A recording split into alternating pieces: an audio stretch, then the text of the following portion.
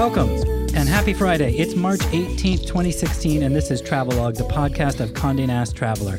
I'm here with Catherine LaGrave, who's one of our editors, Jana Malleri, who's our style editor and a podcast producer. Yay, Jana. Mark Elwood, who's a contributing editor and becoming a podcast regular here. Laura Redmond, who's our deputy editor on the digital side. And my name is Brad Rickman. I'm the digital director.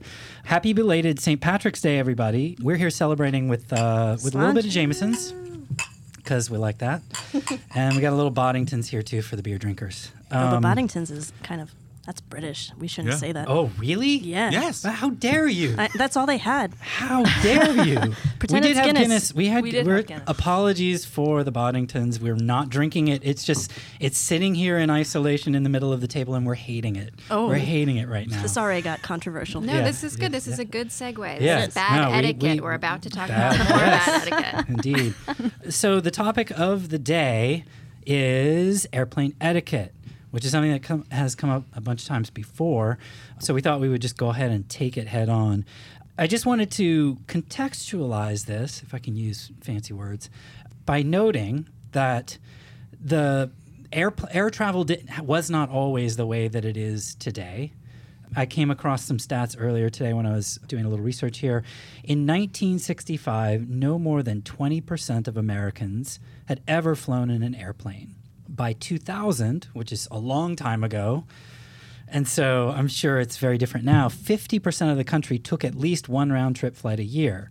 So it's up from 20% to 50% by 2000. I'm sure it's way higher even today. The number of passengers in the air tripled between the 70s and 2011.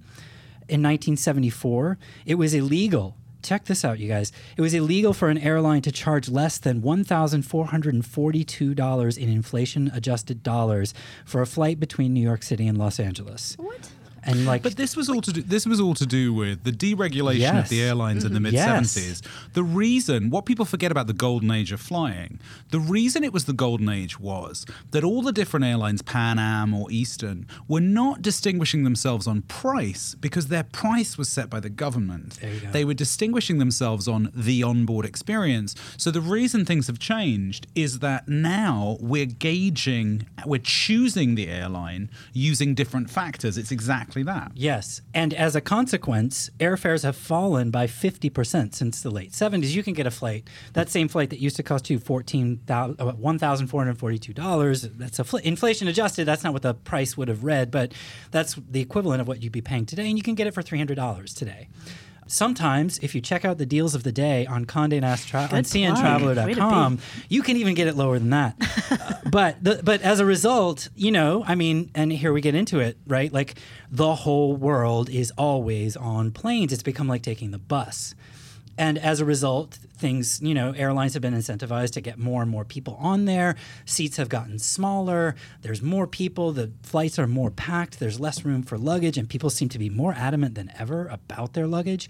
And so it's created this space of conflict. It's created a space where there's a lot of tension.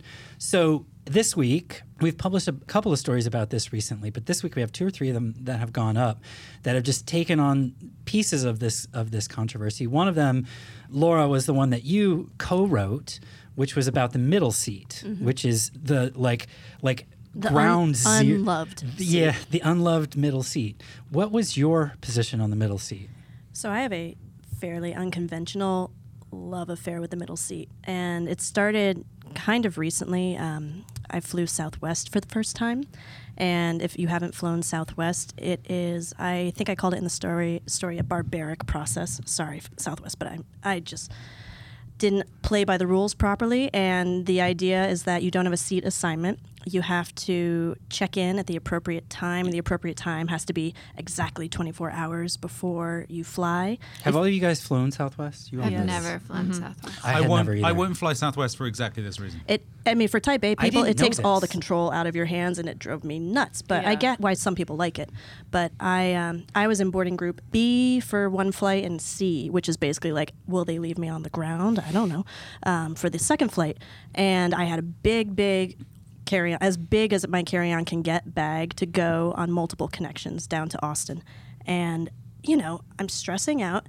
And at the end of the day, I didn't pay the extra $40. It wasn't that much, mind you, but I was kind of already offended that I had to do it, so I didn't pay it.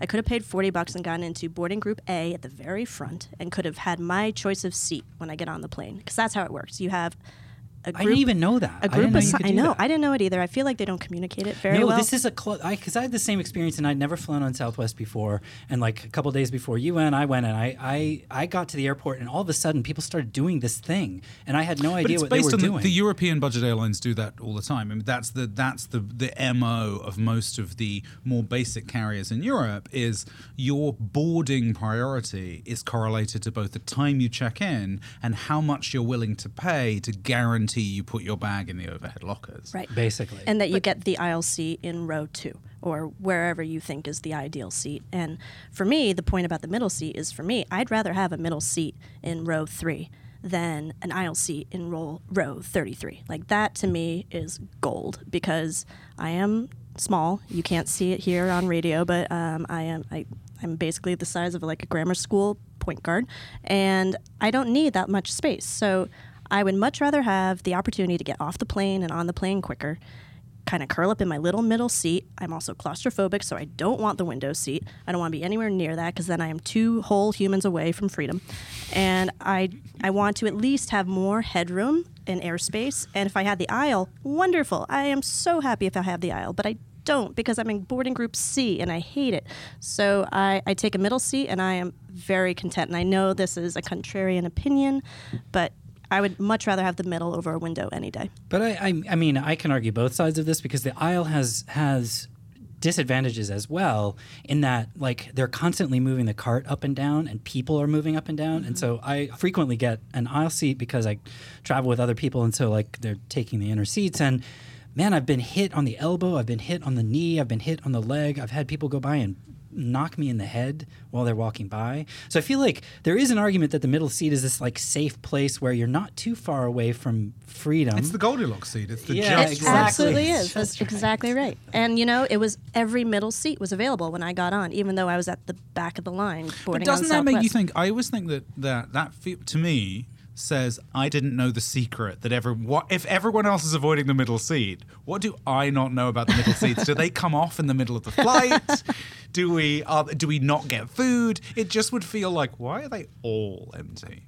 Well, there is this potential, if you're in that middle seat, that if you get you have double the chances, I guess, of getting somebody who is rude on either side.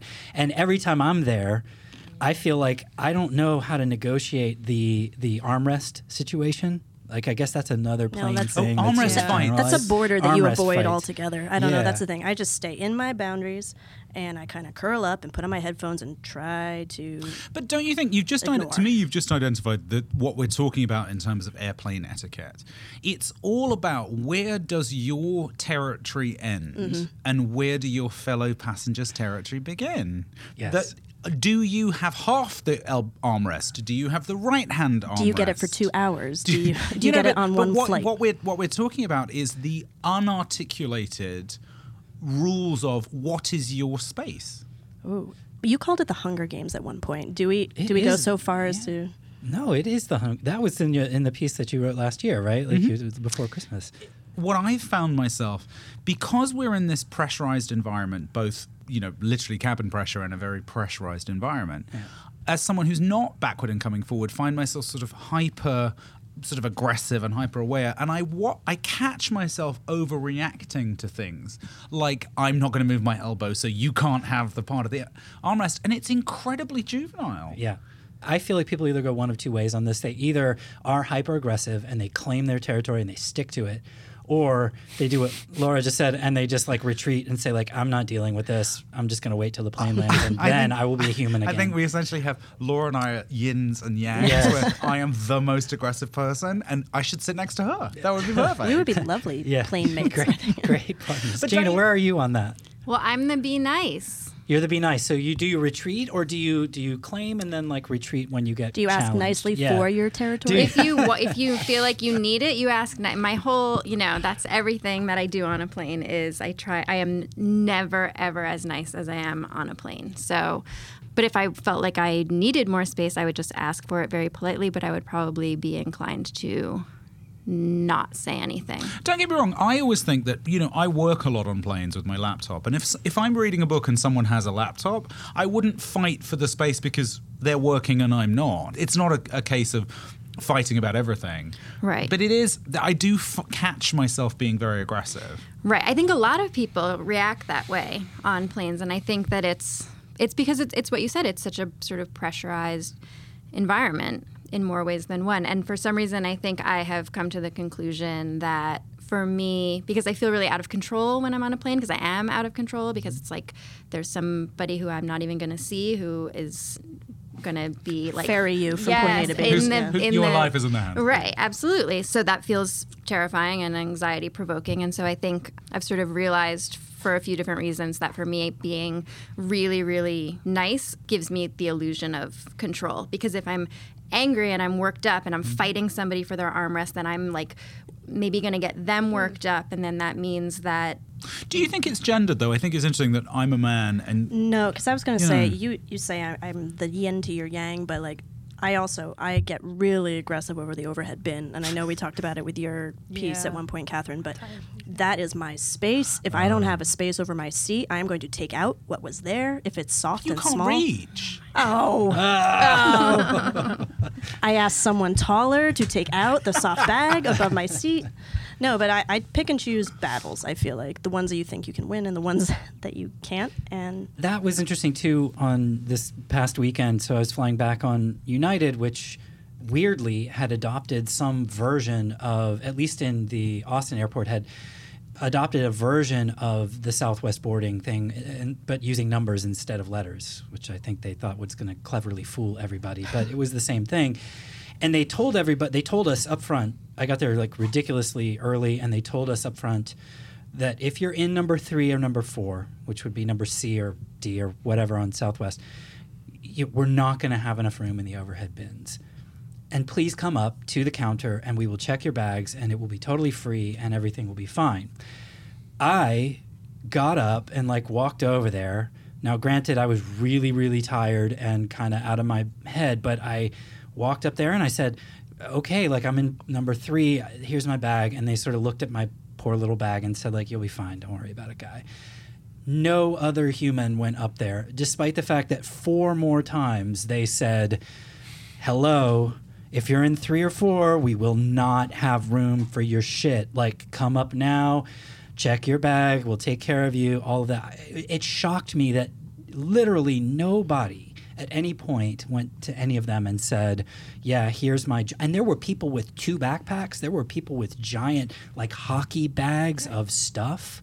And I just couldn't fathom. What is it with once people? Once you got on board, what happened? Was there chaos of people, or did it all... Totally. Yeah. There was total chaos of people running back and forth, front to back. And that's, to be candid, I'm not some nice guy. I went up there because I can't deal with the chaos. The thing I hate most of all in the entire sort of journey of flying is the chaos and anxiety. And I just figure, if I check it, I know where it is, it's done, I walk on the plane, it's very clean and easy. And gate-checked bags will come back at a different time. Yeah, they come back on your way out. Well, let's dissect why people don't do that. And I think that came up a little bit. Yeah. It was basically if they're going to take it, they're going to take it anyway, so I might as well hold on to it and see if they're going to take it. I mean, it's terrible to admit, but that's my philosophy. It's the prisoner's dilemma. Yeah, if I need it, I feel like I need it sooner rather than later. I don't want to wait for it. And they say, we're going to take your bag. I'll say, okay, well, we'll see. Right. I might be able to sneak it on. But I think the problem is that other people think like that, and then they don't volunteer. Well, it sounds like everybody except for Brad thinks like that. It's the tragedy of the commons, right? If I can get away with it, but if everybody does that, then you end up with this. And somehow they must plan for it because the plane did eventually take off, but there was a lot of running around back and forth. But it's the flight attendants. It's become that must be the most onerous part of the contemporary flight. And I'd be curious to hear if there are flight attendants listening, talking to us about this. We're trying to get a flight attendant to come talk to us. To talk to us about that must be. Obviously, being a flight attendant is a very different job now than from the 60s, but one of the most frustrating, least enjoyable parts must be that boarding process where they're dealing with people who are like, where is my bag going? And they're like, it's not going anywhere. It's not going anywhere. But that, too, was they also seem depressingly resigned to this process, because as people were walking by with these giant bags of stuff in lines 3 and 4, they weren't saying like, yo, like that's not going to go. You're going to be screwed in about 30 seconds. So can we please check that for you? So they sort of let the process just kind of happen and left it up to people. And then the whole thing gets sorted out when when it's proven by the plane that there's no room for all this stuff. Well, but I think that I think the flight attendants, if you do the right thing, and it is the right thing to listen to the rules and do what they ask you to do. And I think that if you do that, they remember you, and then they're nicer to you on the flight. And if you do that and you give them candy, you give them chocolates, yeah. You're in. The secret. Pro etiquette tip number 1. Bring candy. Bring candy. Absolutely. Especially if you're flying on a holiday. But where do you sit, Jane? I struggle with this because I've been on a flight and had one of those apology bags given to me where it was, I'm sorry, hello, my name's James, I'm 6 months old, right. Here's some earplugs. Yeah. And half of me was charmed and half of me felt sorry for the parents that is now no longer something you do to get social media traction. It's something you almost feel like you have to do. You feel obligated. True. I know many young moms who feel that way, that is a guarantee that you have to do to apologize to be flying with your children. And don't get me wrong, if someone has a 6-month-old baby and they don't pay any attention to the child, I do judge them because I think, unfortunately, you don't get to sit and read a book. You've got a full-time person to take care of. Mm-hmm. But if you're taking care of your child and your child is having a tough time, that's just a kid. We were all babies. You don't have to give out earplugs and be like, "Oh, I'm sorry, I'm only 6 months old." But do you think this is, I guess, off topic, sort of. But do you think that's a European versus American thing? Because I think that Europeans are much more about this sort of thing. Like, you know what? It's a kid. Deal with it. That's how it happens. You get on the plane. I've got a kid. I haven't seen it happen in Europe. I mean, I live here and I travel from the States with a lot of Americans. But, I feel a bit sorry for parents who almost now that's not a fun gesture. It's yet another thing they have to remember to do. Yeah. To pack in their carry-on bag is goodie bags, as if they're throwing a party on board. No, I mean, I say that because that never crossed my wife's mind. She says, no way. I deal with it. Like, it's my kid. Like, sorry. I'm going to take care of them. To your point, yeah, exactly. Like, to your point, like, it's not like yes, we're engaged. We're trying to keep him whatever he's going to do. Yeah. But there's she's not making any little goodie bags for anybody. There's around. no etiquette. That's way too Brooklyn. Etiquette mistake to take your child on a plane. I don't know. You know what I mean? Like when I think about the candy, because I always think about that, and I think yours is this lovely gesture to give candy to the staff, but having to sort of give candy to your fellow flyers. No, you're right, and I think it's really interesting that you're saying it because you're absolutely right that it did, I think, start as something that the first half a dozen people who did it totally went viral, and now it's become this like, well, now you got to do it, just because if you don't, we're going to look at you and think you're being a jerk, which is kind of horrible because all you're doing is having a kid with you on a plane, and everyone should, I think, be. We were all children, right? Yeah. I think there can be something kind of like charming about it, and I think if it makes the parent in some way feel better, then like that's actually if someone wants to do it, that's fine. I'm not criticizing someone for doing it. There's something, that sort of expectation that somehow traveling with a child is an etiquette faux pas, right, is really unreasonable. Like it's the equivalent of eating a niçoise salad. What is wrong with eating a niçoise salad on a plane? Do you know what's in a niçoise salad? Have you had one recently in an enclosed space? Tuna and lettuce. Tuna, anchovies, eggs, vinaigrette. It's like every stinky thing that could be in a salad, all wrapped up in a little bit of leafy green. It is the worst thing I think you can bring and eat on a plane. I'm putting that out there right now. What are we put this piece up today, right? Like, what are the other terrible things what did we single out as the worst things? So Cheetos is another thing, in part. Now why is that? Okay, think about it. Say someone comes on with a giant bag, like Super Bowl sized bag of Cheetos, and they just start crunching, and it's like being at the opera, and everyone has their, they're trying to listen to their little private symphony at their seat, and someone's like, and then they're covered in the orange, like residue. Yeah. Thank you. Powder. The awful powder. And either they like lick their fingers to get rid of it, or it goes everywhere. I mean, there's just so many Cheetos externalities might with be Cheetos. the worst because they're sort of an assault on all 5 senses. Agreed. Whereas Niçoise salad just reeks. Cheetos can get all over you. Yeah. It's just like, it looks gross. It sounds gross. It could smell gross. It feels gross, like everything about Cheetos. But I still think everyone should be able to eat what they want on a plane. Yes, Jaina was the Condé Nast Travelog, brought to you by Cheetos. But do you think that therefore they should police what retail outlets sell in the concourse before you board? No, I don't. No, I don't think. Should they only sell things that are polite to eat on board? Well, then you have to police what people buy outside the airport as well. There's no way to stop that. Do you think anyone brings a Niçoise salad through the X-ray? They must have bought it Laura in the terminal. has a story, don't you? Well, I don't know where she got it, but yes, I was at LaGuardia. And if you've flown through LaGuardia recently, you know there's basically just Auntie Anne's pretzels and an au bon pain. And that, like, shrink-wrapped turkey sandwich. Where did she get this salad? I don't know, but she was sitting right in the window and she was going at it before takeoff. And I already felt kind of queasy, and that did not help. And she did not acknowledge that this might have been a bad thing. That's the thing. It's the self-awareness, right? Like, you get on the plane with a giant bag. This really stayed with you, didn't it? Very literally, yes. I felt like I smelled like it afterwards. But like a bag of McDonald's too is also kind of trauma. Yeah. If PTSD. you have like grease or I don't know, a bag of McDonald's with the fries. Someone else had that. An I think experience. is horrifying though. I have that. I've had that seems worse than the Niçoise salad because it lingers forever. Yeah, like it never goes away. No, and it could literally just be a tiny little bag of French fries. It could be a whole like Happy Meal. I don't know, but. Did you get barbecue coming back from Austin? No. There was a woman next to me with barbecue. Was that bad? Yes, it was. It was nauseating. It didn't make you jealous? I think it's the barbecue that's at the airport is not. It's not like Franklin has a spot at the airport, and B, like in an enclosed space when you are not the one eating the barbecue, it's just not a good thing, and again, it was this thing where, like, yes, you get olfactory fatigue, but she kind of put it away and then brought it back out and put it away and brought it back out. Yeah. By the time she was pulling it landing, out, and it looks in a spiritual crisis.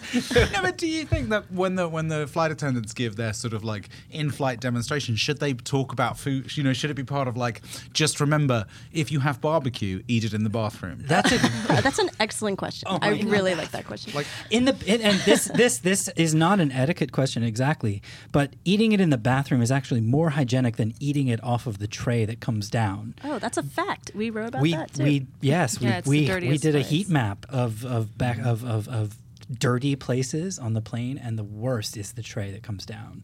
So I at least have the consolation, and you have the consolation, Laura, with your Niçoise salad lady, that she's probably sick right now. Oh, great. A week later. But Jaina makes the fair argument, that you should be able to eat whatever you want, right? I think so. And because, it's a tough go anyway, and you need every little comfort you can get. That's what I think. I mean, I think a lot of people are comfort eaters. I have my specific plain snack that I bring with me, and I don't think that it's super offensive. Cheetos. Not Cheetos. It rhymes. It's Fritos. Oh, really? Yeah. It's like without the orange. But it's not, yeah. I'm never going to not bring Fritos on a plane because I hate flying and I get really freaked out, and now it's become part of my routine. So I do all of these different things, and it's all superstitious and it's very foolish, and I get it, but it's all these things that I do that I have to check off as I go down the list to make sure that the plane doesn't crash. Frito scoops on the list. I'm never not bringing them on, because the one time I don't, what if then the plane crashes, and what if as we're going down, like, I didn't get to have need some scoops? Fritos. Jaina, now I feel like I have to eat You Frito do. scoops We when should I fly. all be eating scoops, Like they are the guys. magic elixir to keeping me Yeah, alive in the air. they may have been your secret so far. That's what I think. So But I'm not willing to risk it. But I think that it's so whatever your food is, I think. But wait, let's look at this from a different perspective, though, right? Because we're talking about noxious odors that could make somebody, ill, not necessarily, life-threateningly ill, but let's say they make you throw up or whatever. But what about the peanut question? That's a totally different question, and I definitely think Like, what if peanuts were your comfort food, but somebody else on the plane were allergic? Right, to that's peanuts? much trickier. But am I the only person? I do not have allergies to anything, so I'm obviously talking about this from the Golden outside. child. Obviously, no. I mean, but I find it somewhat implausible. Is probably the kindest way of putting it. That someone can walk down the street in a world where peanuts are consumed, yet not be on board a plane where peanuts are consumed. I know the air is recycled, I know all of these things, but it does always feel to me like overactive parenting. Now, am I the only one who sort of rolls his eyes? I mean, I don't know. I had a coworker who was like, if it was in the air, he would get ill. I mean, and that's extremely rare. I've had friends. I've seen it on so many planes. I guess I've come across it on a dozen plane rides. But they're also banning them from schools. I mean, Yeah. peanut allergies are legit right now. Well, I you know? mean, but this is like I've known people with peanut allergies, and like I've gone out to dinner with them, and they won't order food with peanuts in it. But I can, and we're sitting in the restaurant, and it's that restaurant. But I mean, I guess there are. Like, I always feel like this is probably a legal thing on the part of the airlines, right? Which is if there are degrees of allergies, I suppose, and, the airlines are exercising sort of legal caution where they don't want to, you found something on the internet? The internet does have an explanation. Let's hear the internet's explanation. It says that the FAA has overarching federal guidelines to deal with, but that every airline can develop their own protocol, but basically better be safe than sorry. Right, because somebody could... Also, because once you're in the air, I mean, how terrifying. It's one thing, like, if you're in a school, you have access to help. But if you start to have some sort of allergic reaction... I recognize that, but I don't... So I'm talking about this as someone who doesn't have allergies. So I don't have to worry about anything. I recognize that.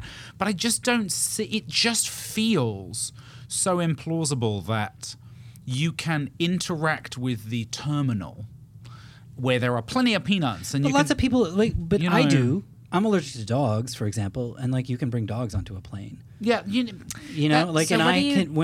you do if there is a dog on a plane? Well, I mean, the same thing you do if you have a peanut. Well, I don't have peanut allergies, so I don't really know. But like an EpiPen is the people I know who've had peanut allergies. Is an EpiPen is where you go.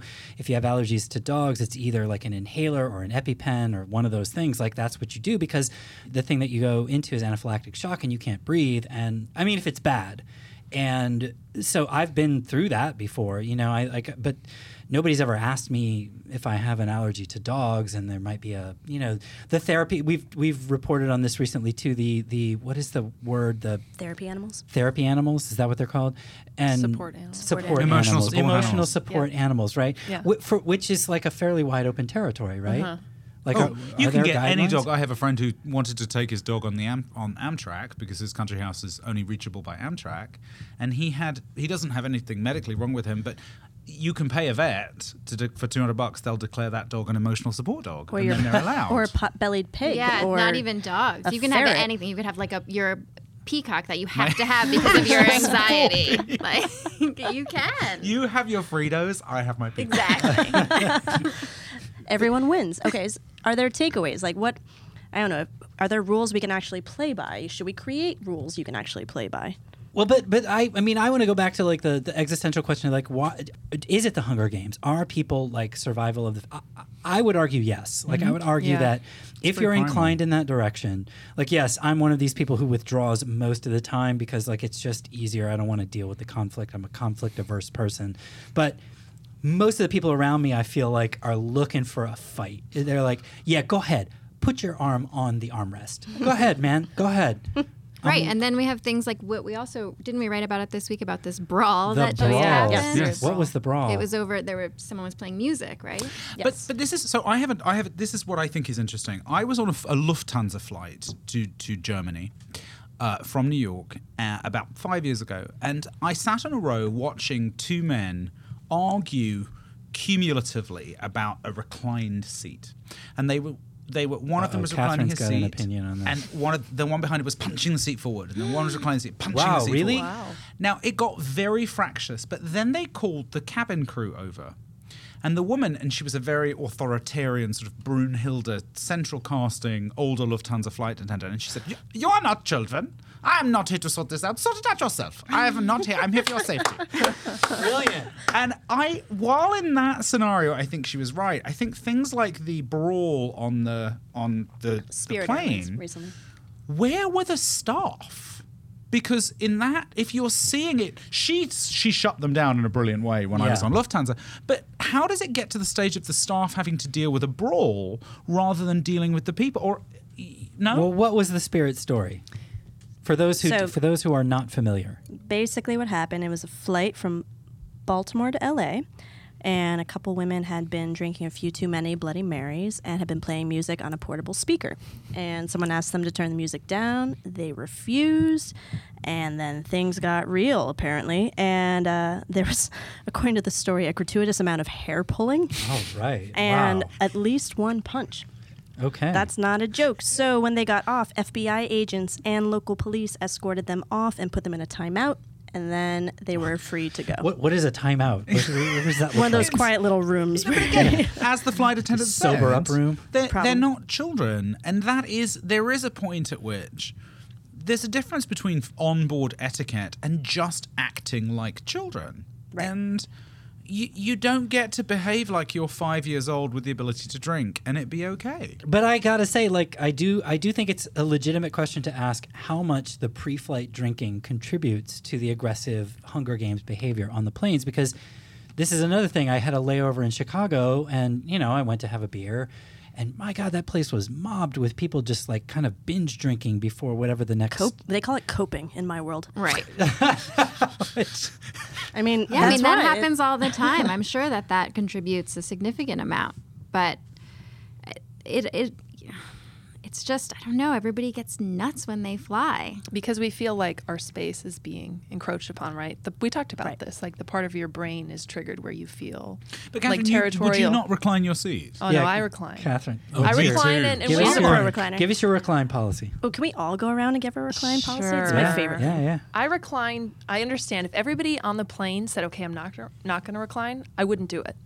But odds are that the person in front of me is reclining, and I'm nearly 6 feet tall. I need every inch of space, so I'll recline. But again, as I said in my piece, if someone says, "Hey, can you move your seat up?" I'll be reasonable. If you're eating, I'm not going to jack my seat back. What if they're just being passive aggressive and punching the back of your seat? Well, I did have I don't know about that. I would ask them to stop.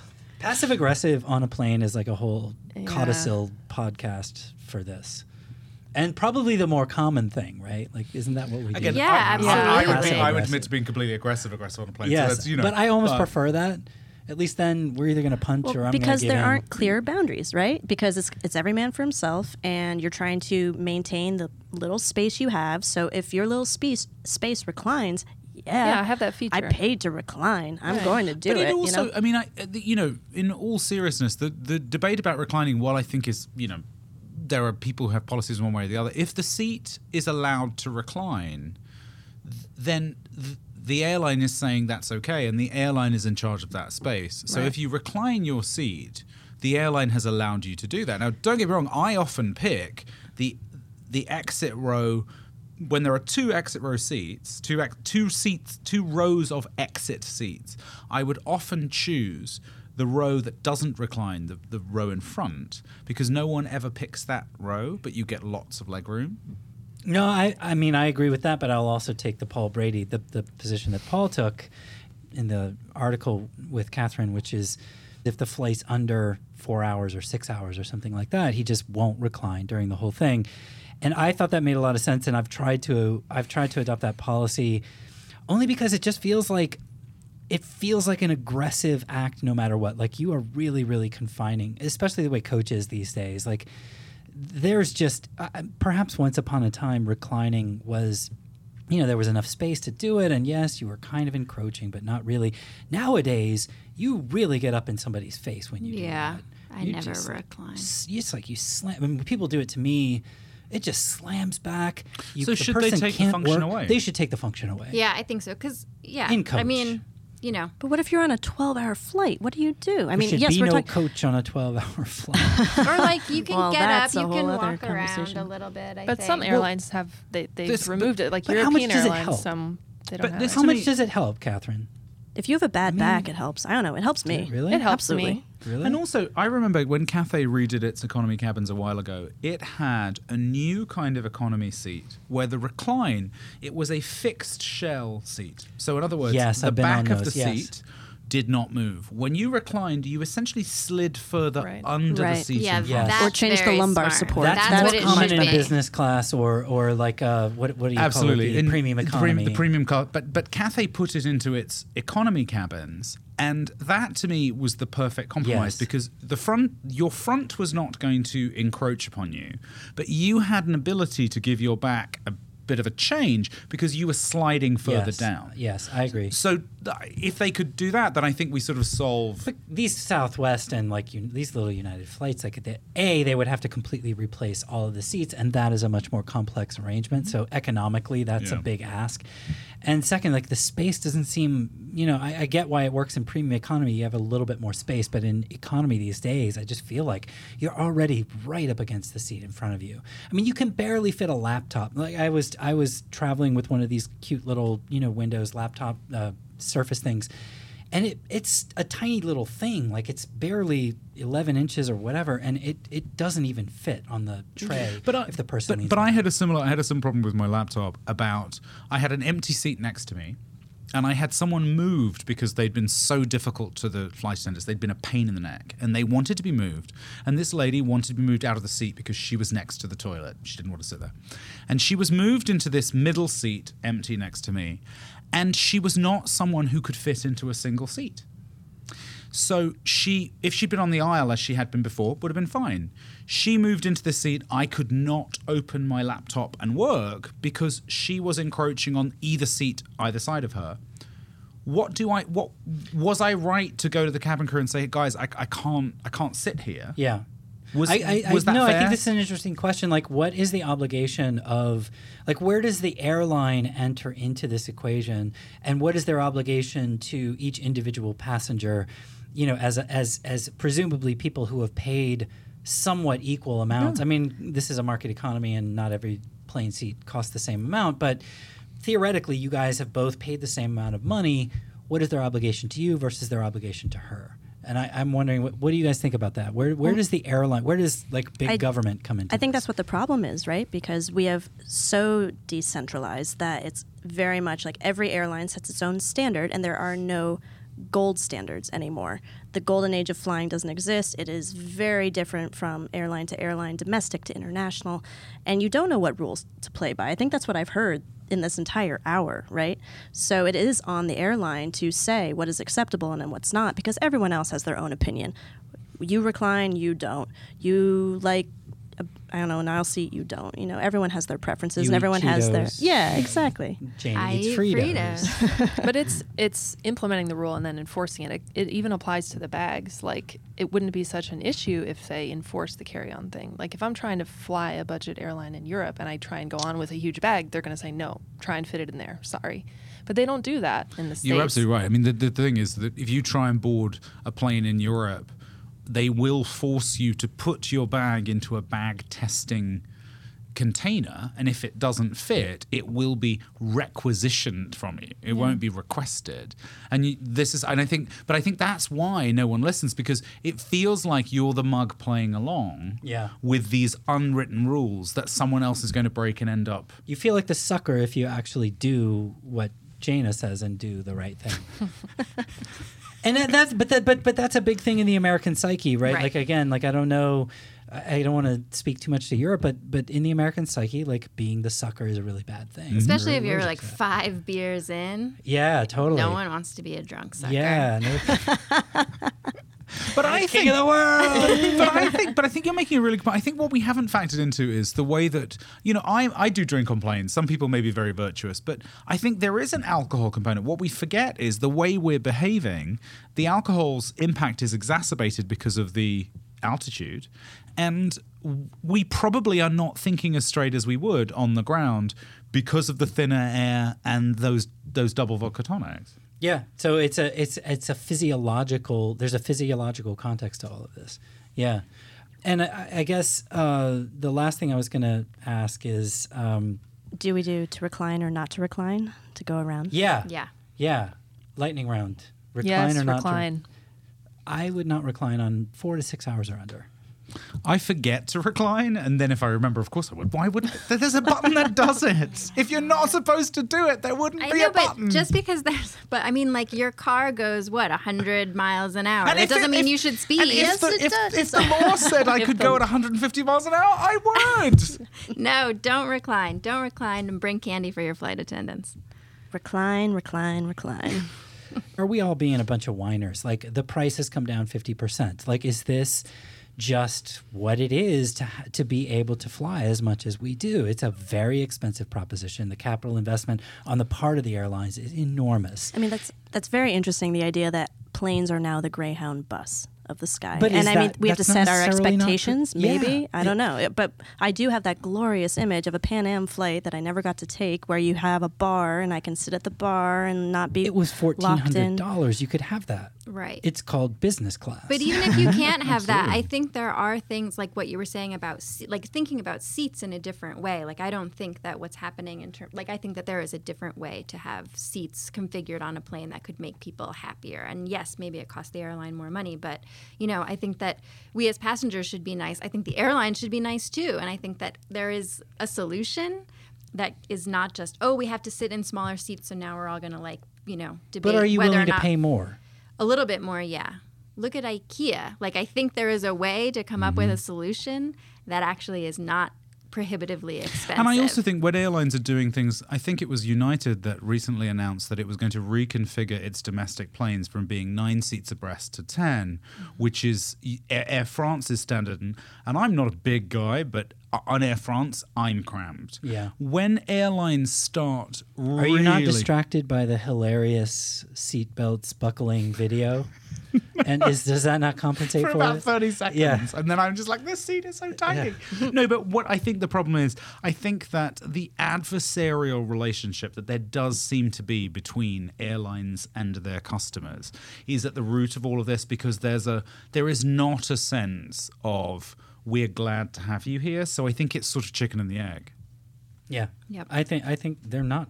I mean, I think to some extent the Greyhound, is Greyhound happy to have you here? Like, yeah, at some level they are, but at $19.95, not so much. Like we're going to give you the bare minimum, and it's to some degree. I think people may have to be willing to pay a little bit more. I think that what would be nice is to see if the market can arrive at a happy medium between something that's a little bit better than what we've got now and costs a little bit more, but doesn't cost $1,400 to fly to LA from New York. Okay, that's it for us this week. Thank you, everybody, for coming and participating. That was a lively discussion. The fights will take place outside of the podcast studio in the hall. Or on the plane. Or on the next plane we all take. Don't forget to visit us, audience people, on cntraveler.com. We are also at Condé Nast Traveler on Facebook and YouTube, and CN Traveler on Instagram, Twitter, and Snapchat. And by the way, we would absolutely love to get feedback from you on the podcast, on Twitter in particular. That's kind of the easiest way for us to get it. It's CN Traveler. Please tell us, hate on us, love on us, tell us what you'd like to hear about. We don't care. We are happy to hear it. We really would love to hear from you. We've got a lot of great stuff coming up in the podcast. There's a lot of things in the works. We're very excited about it. We hope you'll be excited about it too, but we would really love to hear whether that's the case. Let's go around and everybody tell folks how to reach out to you in case they are Cheetos fans. Mark? I'm Mark Elwood, and you can reach me on Twitter at Mark, M-A-R-K, J. Elwood with 2 L's. I'm Jaina, and I'm on Instagram at JW Malari and on Snapchat at Jaina Malari.